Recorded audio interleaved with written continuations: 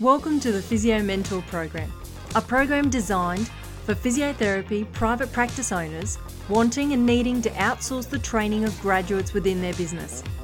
Our mission is to create private practices that you would have wanted to start a career in.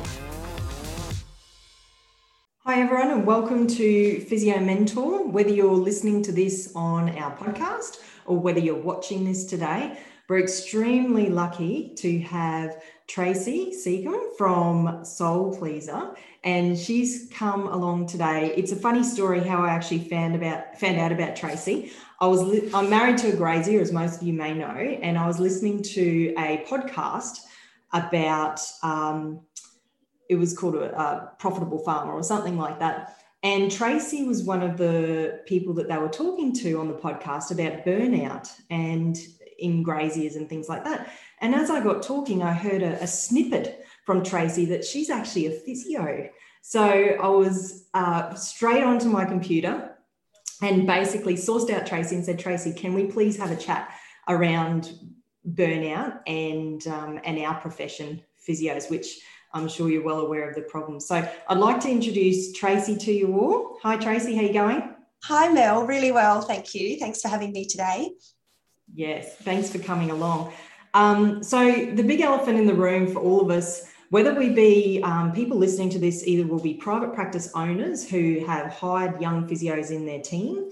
They'll either be student physios that are about to graduate, or they'll be graduate physios that are already in the workplace in private practice. And from any of those people that we deal with, the common theme or the elephant in the room that we can sometimes hear is that burnout is quite prevalent in our young physios. And it's a big concern, I know, for myself as a business owner.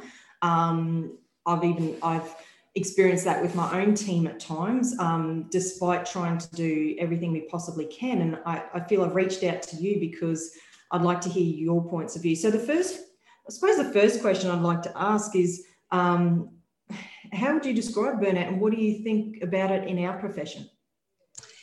Well, burnout for me, it's interesting because when I was burning out, I had no idea actually that I was in burnout because it felt very normal for me to be constantly doing, constantly thinking and never switching off. And so burnout for me occurred in 2016 when I was running 3 businesses and I have 3 children, a husband.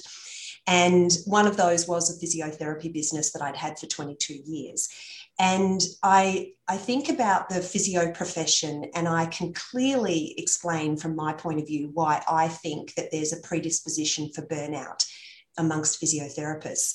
And that is because part of the reason that we are able to become physiotherapists is because we are high achievers, type A personalities, and we are carers and empaths. And so for me, what I find about burnout and when I reflect on my own burnout and now all the clients that I work with who are in burnout is that we are pushing so hard to prove ourselves. Our self-worth is very attached to achievement. So I reflect on my daughter who is now doing business, but initially she decided to aim for physiotherapy when she was doing year 12 for the mere purpose of pushing herself really hard in year 12 to get a very high score. So it starts at a very young age. When we realise that we're clever, we're like, what shall I do with my career? I know I'm smart enough to become a physiotherapist. So already your drivers are based on pushing to succeed and to be the best. So we can be perfectionists and we can judge ourselves based on whether things go well or whether they don't go well, and our attachment to our own ability and whether we can feel good about ourselves if it went well or if it didn't go well. So it's very conditional self-love or self-acceptance. And this was definitely the case for me. So I felt good if I felt like I did a good job or if I got praise or recognition or a good result with a patient, but I felt bad about myself if I didn't meet that criteria. So I realise now that it wasn't external people putting that pressure on myself, it was internal pressure and I was hard on myself. And so that means that no matter how many hours you're doing at work, you are constantly in your head because you're either rehashing the day, thinking about whether things went well, whether you could have done things better. I shouldn't have said that. And, oh, what about when she said that? I wonder what she meant. Maybe she thinks I'm not doing a good job. Maybe I'm going to lose my job. Or thinking about the to-do list for tomorrow and starting to fret about all of those things that we might have to do. So can you relate to that, Mel? Do you think that would make sense, being still in the profession? Oh, Tracy, if anyone can't see me because they're listening to this on the podcast, I'm completely nodding and just, can relate totally. And I think even myself, I think we do say this about young physios, which we're trying to really look after and support. But I mean, even myself, I think I can totally relate to that. But then the question is, how do you stop running in front of the train and just ride the train? How do you stop? So, well, for me, the first step was awareness, and I had to become aware of the fact that I was in burnout. So we'll go through the stages of burnout so that people can, first of all, have the awareness, because while I was in denial and it felt normal, I was just going to always continue down that track. But I do want to add the other reason that I mentioned before about physiotherapists in particular, because obviously there are a lot of people that have this high level of perfectionism and who are very clever. But then you add in the other factor, which is the caring industry. So anybody that is drawn to the health industry, whether it be physiotherapist, OT, vet, I'm off to the Gold Coast this week to speak to vets, nurses, my mum was a nurse, we care about other people. And we are empaths, which means that we actually feel what other people feel. Now, I was such an empath that really, if I was to be interviewed now to see whether I was a fit for physiotherapy, I would actually suggest that I wasn't. I was such an empath that somebody could walk into the room and I would feel their shoulder pain before they even mentioned it. So not only did I take on their emotions, I took on their physical symptoms. And you will find that a lot of physiotherapists have musculoskeletal pain. And they will put it down to all the practical reasons, like I'm bent over the bed all the time and it's my posture, and because that's what we're trained to do. But what I realize now is that I was energetically taking on the energy of the people that walked into the treatment room. And so if we don't know how to manage that energy and we don't know how to set up a way of protecting ourselves from that energy, then we will take on that energy and take it home with us. And so we're not only an emotional roller coaster within our own mind because we're being hard on ourselves, we're also an emotional roller coaster because we don't know how to manage other people's emotions. So if our boss is in a bad mood, we will take it on. If the patient is in a bad mood, we will take it on. And the patient's in pain. So there's a very good chance that patient isn't going to be particularly positive in their interaction with you. So now as a coach, I'm dealing with people in burnout. So if I'm going to lower my vibration and join them in the way that they're feeling because they're in burnout, then I'm going to be in burnout as well. I'm going to be exhausted. And so understanding energy and understanding how it's linked to burnout is important in terms of knowing what to do about it when we get to that point. But the very first step for you to be able to change burnout and to start feeling better and to recover from burnout and prevent burnout. I mean, the most important thing, if anybody watches this or listens to this and they identify with being in phase one, that's where you want to stay, is in phase one. And it is possible to stay in phase one.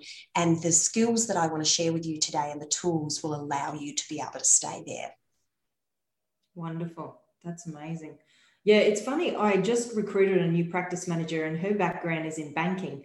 And so physio is a whole new world to her. And her first comments to me when we've talked about, young staff and managing them is she said, oh, it's just amazing how much of the emotional side these young physios take on. And she said, that's something I'm really not used to, especially in the banking world. And I thought that's very true. And you've just said the same thing. Yeah. Yeah.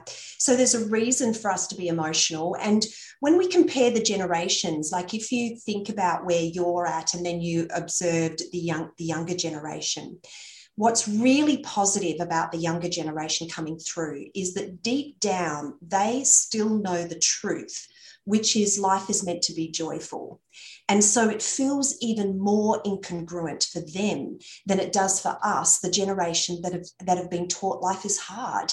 And if you want to be successful, you need to work hard. The younger generation are not buying that, and they're right. They're absolutely right. We're the ones that have been given this misconception about working hard for success. So they are more tuned in to this truth where life should be balanced and we should love what we do and we should have plenty of time for, fun and connecting with the people we love. Whereas those of us in that older generation where we've grown up watching our parents work really, really hard and making lots of sacrifices, we have believed what we have observed and we've modeled it. And so sometimes for us, it needs a real wake-up call, which is what occurred to me in 2016. My mum died in 2016 of cancer, and I observed her be a martyr, put everybody else first, get walked all over, work all the time, say yes to everybody. And that's what led to me having my breakthrough and starting Soul Pleaser.